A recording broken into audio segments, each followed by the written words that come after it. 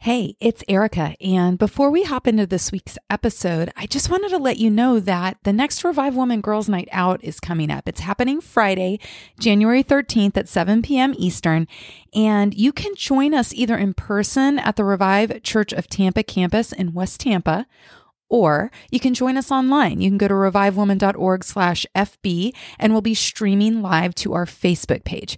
Now, I want to encourage you, if you're going to join us online, why don't you gather a few of your girlfriends together and watch it together? Actually make it be an experience that has a relational component to it. I'm telling you, you'll have such a better experience if you do it with other women. All right. But here's the deal. We're going to be talking about pioneering in this next season.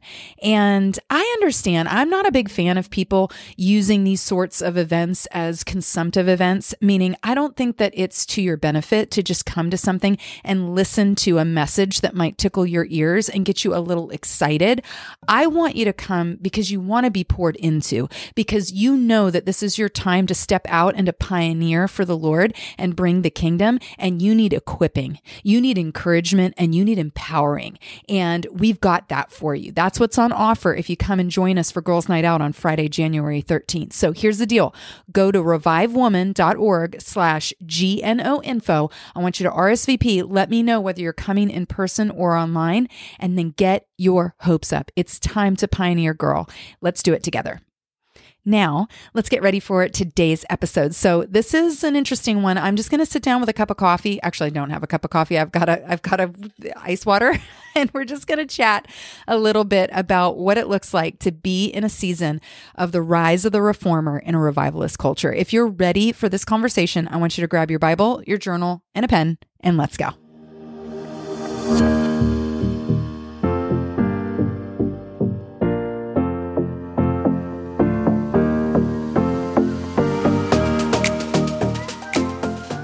Well, hey there, and welcome back to the Position to Prosper podcast. I'm your host, Erica Pyle, and today we're going to be talking about the rise of the reformer in a revivalist culture. So that's a mouthful. What are we talking about? First and foremost, I need you to know this is just, it's just a conversation. I'm not teaching something today so much as I'm releasing something.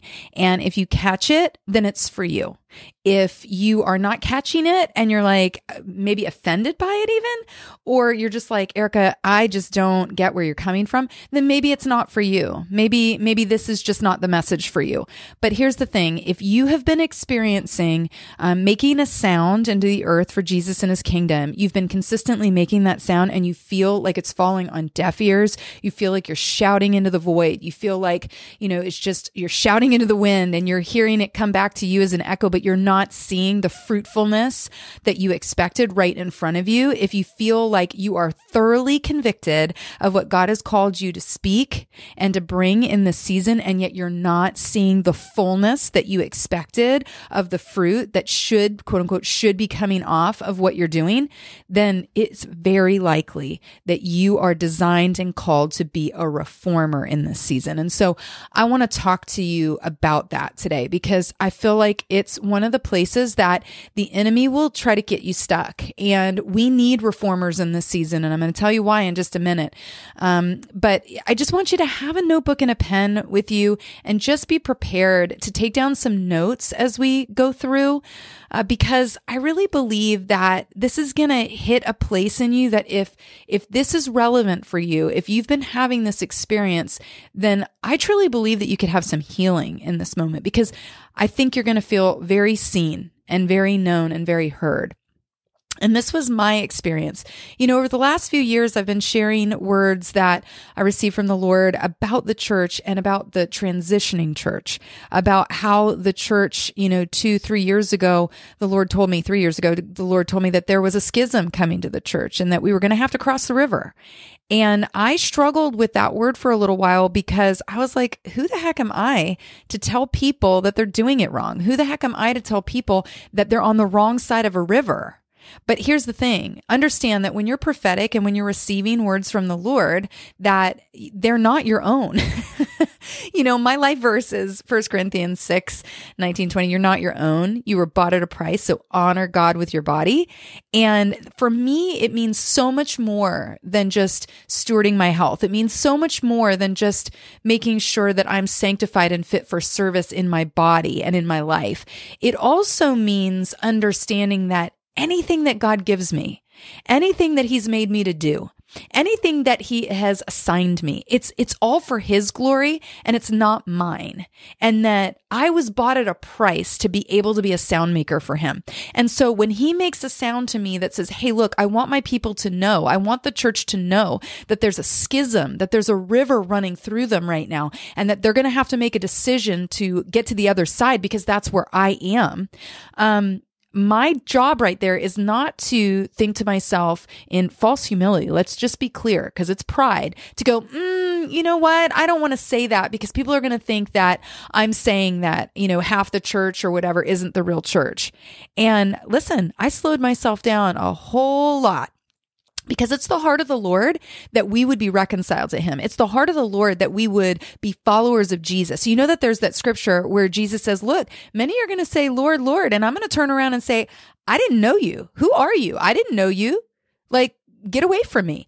And we've got to understand that that's a very real possibility for many in this day and age that say, no, I'm a Christian, and their form of Christianity is I go to church on Sundays, maybe I read my Bible, but I am walking in a fullness of hyper mercy that is not what the Lord intended. I am taking mercy beyond what biblical mercy is, what God said in His word is His mercy, and I'm making it my own. And that is a form of pride. That says I know better than God how to love people. And we aren't about that. And if you stand up and that's what you're about, understand something. That's something that's going to get you to a place where the Lord would say, listen, I don't know you. You don't know me. I don't know you. And that right there, just headline, that's a reformer thought right there. Okay. Because what I'm coming to realize as we step into this season, and this has been coming for me over the last 3 years, is you look back. And if you've been very active in church world over the last few decades, you know that a massive sound in the Spirit-filled communities, so Pentecostal charismatic communities, non-denominational communities, has been this idea of revival. And revival isn't new. Like, come on. You read your Bible and you understand that it's, David was for the revival and bringing the worship into the, into the temple, or that he wanted to build a temple. You go through the scriptures and you see that there are just these moments where the hearts of the people are just so drawn to lift worship and praise to their God, and to see His power, to see His might, to see the signs, miracles, and wonders, and to know that He's moving mightily in the earth. And that is a heart for revival. And I got to tell you something, every believer, every follower of Jesus has that in them, because we all want to be filled with His Spirit. We all want to feel Him tangibly. We all want to have that manifestation experience with God. And we truly believe, because we've seen the life of Jesus, right? We've watched the life of Jesus play out in the Gospels. We understand that it's the signs, miracles, and wonders that Jesus did that gathered the crowd to Himself, right? When He would walk into a town, how would they know that He was there? And why would people be talking about it? Because of the signs, miracles, and wonders that He was doing, right? Because, you can take any of the stories where He gathered a crowd and you'll know, like, He was doing signs, miracles, and wonders, and people were talking about Him and saying, come see this guy. I love the story of that woman at the well. And she's like, she runs off and she goes, come meet a man who told me everything that I ever did. And she gives her testimony, and the community, the village, believes because of her. They come and they see Him. And then the scripture says, and then they came to believe in Him because they experienced Him, not just because of her testimony. And so we understand that revival is vital. It's important because it's what draws the crowd. It's what draws the whosoevers into the conversation, so that the salvation of God, so that that transformative power of God might come to them, convict them, and see them changed and made into a new creation. Understand? But here's the deal. If you have revival, but you don't have a solid foundation, you are going to wind up losing the crowd. Just stick with me, because I'm telling you, we are in a season where it is imperative that the reformers rise. And I got to tell you that I believe that a lot of this new generation are actually reformers. I know that there's a loud sound in the church even now for revival, revival, revival. Revival's got to touch this next generation. They've got to get excited. Let me tell you something. This next up and coming generation is about standard. They're about absolute truth. This generation is like, I'm not moving if you don't convince me of the cause. I'm not moving, and I'm not going to commit my life to anything if it's not a standard, and if I can't know at the depths of my being that this is truth. They've been strung along for too long. And part of it, I believe, is that we have a church right now who is more excited than spirit-filled. I understand that revival is about stoking the fire on the altar and consecrating and presenting ourselves before the Lord as a living sacrifice and trying to keep that going. But understand something, if you do not have a solid foundation under that, if you can't fuel the fire, are you hearing me? If you cannot fuel the fire with the absolute truth of God, and that is the goal of Reformation, then understand something, your fire is going to go out. If you look at the history of revival over the generations, here's something that is almost guaranteed to happen, and it's because it keeps on happening. We have not seen a revival that hasn't run out, right? We have these points of revival and these seasons of revival, and then they run out. And we have people in this generation who it is their endeavor that they would have a revival that would continue into the next generation. But even they are recognizing, like, hey, it's hard to keep a revival going from generation to generation. Why is that? It might be, I'm just going to put it out there, it might be because if you have a generation that is running after revival, but they haven't done the work of teaching their children about the foundations well enough, the basic, boring, bland, black and white foundational truths and theology of God, if they haven't, like the Psalms say, told the stories of God to their children, then their children are going to rebel. There needs to be a foundation. There needs to be the fuel to the fire. And I believe that in a generation, if you're gonna be fired up for revival, we've got to be just as fired up for the foundations. And a reformer is one who comes along and says, you know what? This foundation is not sufficient. Now, I'm not talking about Christ, so don't get me twisted. That's not what I'm talking about. I'm talking about, because apostolically speaking, that's how I see things, and that's how I think, and that's how I function and lead. So if you look at what's coming down out of heaven, the pattern that's coming down out of heaven, our foundation is Jesus Christ. And then Ephesians tells us that then the apostles and the prophets are on top of that. And then we build on that. Okay. That's scriptural. That's biblical. But, if we're starting to think like foundations as it pertains to what we're doing as the church, yes, we start with Christ as the foundation, and then we've got the apostles and the prophets, and we build from there. But in the natural, we're not perfect. In the natural, we see in part and we hear in part. In the natural, we're human.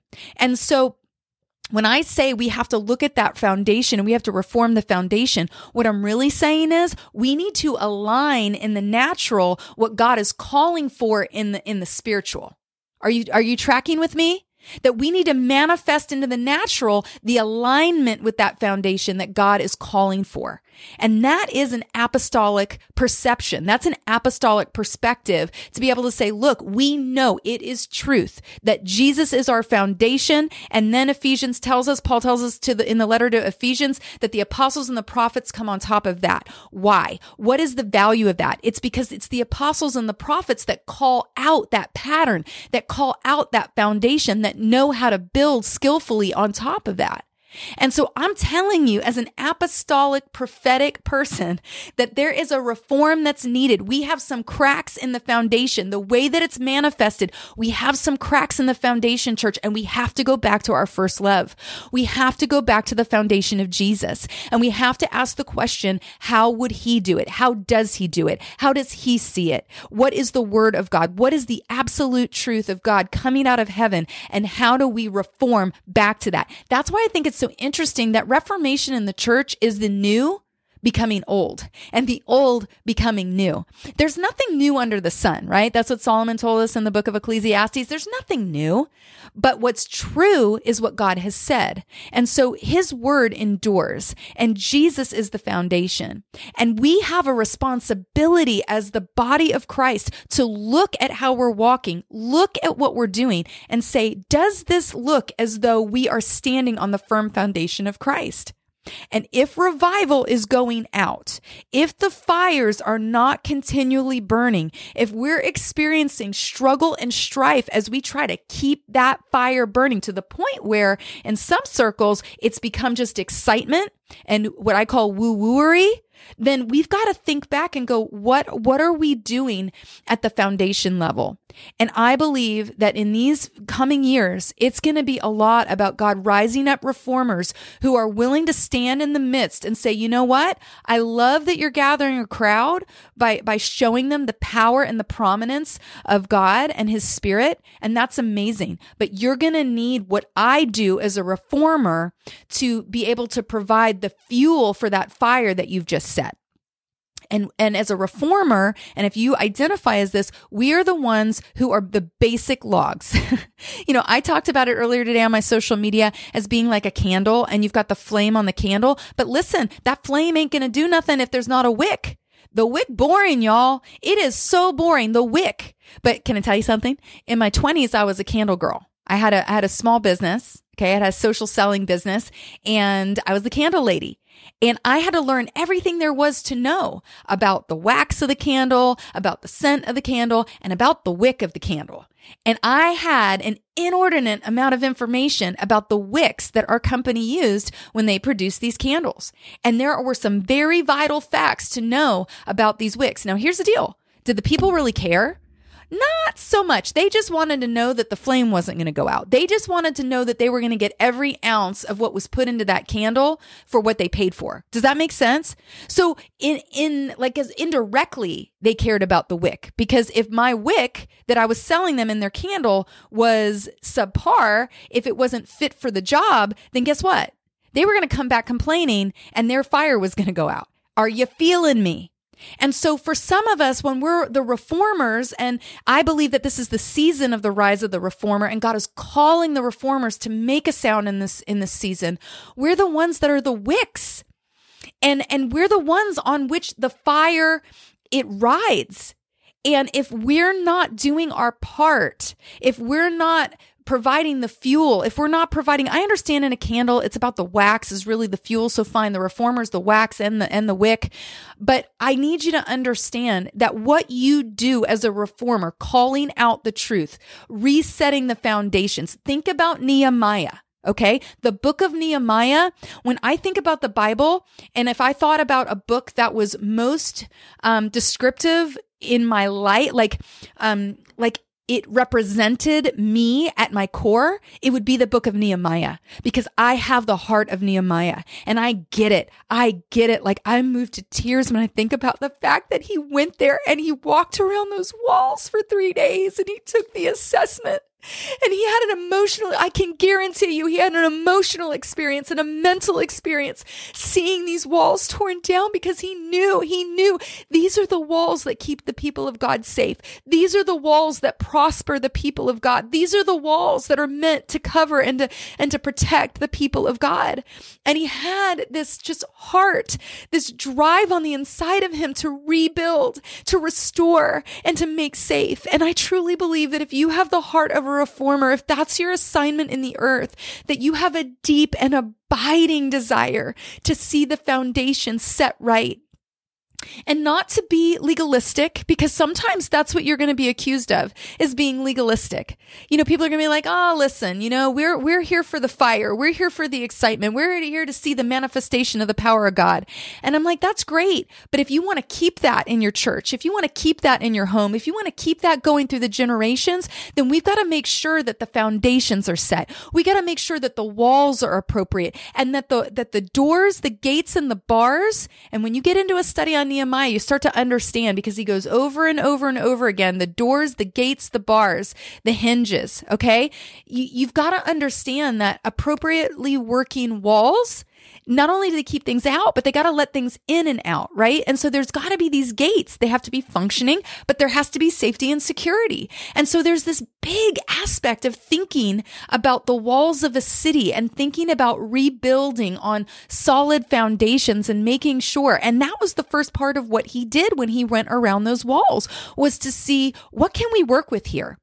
He didn't take everything down. He didn't throw it all away and say, let's start again. And I got to tell you something, church, we're not meant to do that either. There are some things that are salvageable here. First and foremost, the foundation of Jesus Christ. Secondly, according to Paul in Ephesians, the apostles and the prophets as being those who can call out the way to build this thing. Are you with me? And then it comes down to each and every member of the body bringing a piece. You know, you read the book of Nehemiah and he calls out, it was this family, this tribe that built this part of the wall. And it is forever inscribed in that book who was responsible for it, because they tied their heart and their family line, their generation, to what it was doing. And I gotta tell you, it's the walls, it's the foundations that make revival possible to burn through the generations. So as I close this up, I just really want to speak to you if you're a reformer, because I want to encourage you, because being a reformer isn't as sexy as being a revivalist. You know, like you think about the revivalists, you think about their cadence, their tone, their charisma, right? What they can draw, the numbers of people. Guess what? Reformers will not be able to gather as large of crowds as revivalists will. Because revivalists are that bright and shining and loud and powerful fire. A reformer is like, let's go look at the foundation of the building. Okay, let me tell you something. I worked across the street from the World Trade Center site when it was just a hole and when they were beginning to rebuild it. And nobody cared about the foundations. No one's like, oh, let's go because they're pouring the foundations. And yet I looked at that thing all the time because I was right there. But when that thing was finally done and it was standing up in the sky, now everyone's taking pictures of it. Freedom Tower. This is amazing. But I got to tell you something. One of the most beautiful aspects of that building now is when you go down into the bottom where the footprint is, and they are celebrating the foundations. And I believe that this is the season that we're coming into. But if you are a reformer and you're not able to gather those large crowds to the sound that you're making, you might think that you're failing. And I want to speak to you right now, and I want to say you are not failing. You continue to do the good work that God has called you to do. You stand steadfast and don't be moved. Think about Nehemiah when he looked at that task that was before him. It wasn't sexy. It wasn't exciting. It was hard for him to gather. Remember that there had been people that had gone before him to try and rebuild the temple and things. And it was hard work, and the enemy was very much against it. And then he comes in there and he tries to rile up the people to build the walls, rebuild the walls. And the enemy comes, and the enemy is after him nonstop. And, you know, that's where we get that quote in his book of, you know, I will not come down to the valley of oh no. Why should the work of God stop? Why should the work of God stop?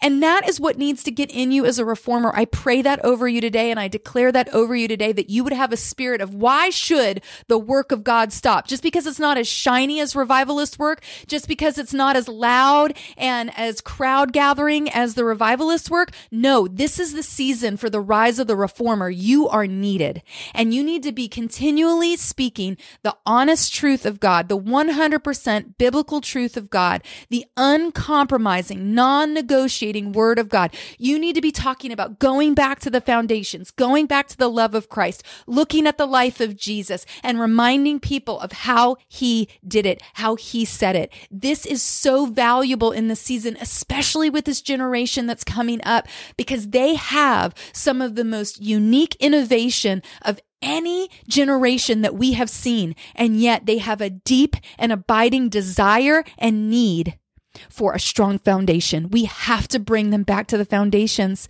We have to, because it's for lack of telling this generation about the stories of God as they truly were that rebellion comes. That's what the Bible tells us. And so I just want to encourage you, if you're a reformer, stay the course. Like I said, it's not going to be as exciting. You may not be able to gather as many as a crowd. You know, you ain't going to be the mega church talking about it. But the reality is, you are vital. You're vital. Because I truly believe that in these next few years, the next 5 to 10 years, the church is going to look very different. And I believe, my church and I and other churches that have heard this call, we have a mandate to help people get across the river, through the river, and to get where Jesus is right now, not stuck in our patterns, not stuck in our old worship, not stuck in the way that is comfortable and the way that we learned how to do it and the way that was producing back then. God is moved. And we need to have a heart that says, you know what? We're going to go wherever you go, Lord. We won't go without you, but we're not going to fall behind either. And he's going across this river.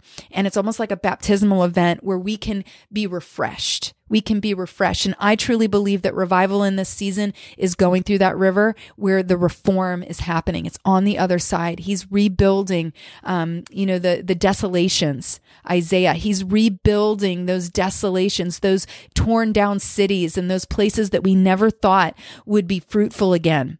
But he's doing it because the foundation has always stayed the same, Jesus Christ. And he's raising up the reformers to call out the pattern and the plan so that we might see the goodness of God fully come and the revival fires continue to burn into the next generation. Amen. All right, friend. Well, that's what I got for you this week. I pray you have a really good week, and I'll talk to you soon.